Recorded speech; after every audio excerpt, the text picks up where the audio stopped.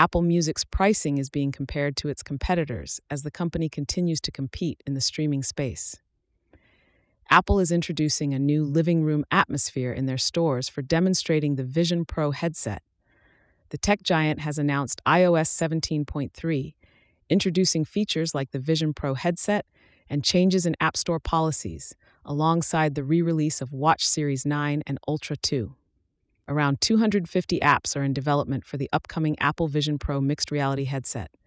There are also rumored launches of new iPad Air, iPad Pro, and MacBook Air models in the coming months, expected to feature OLED displays and the M3 chip for the MacBook Air.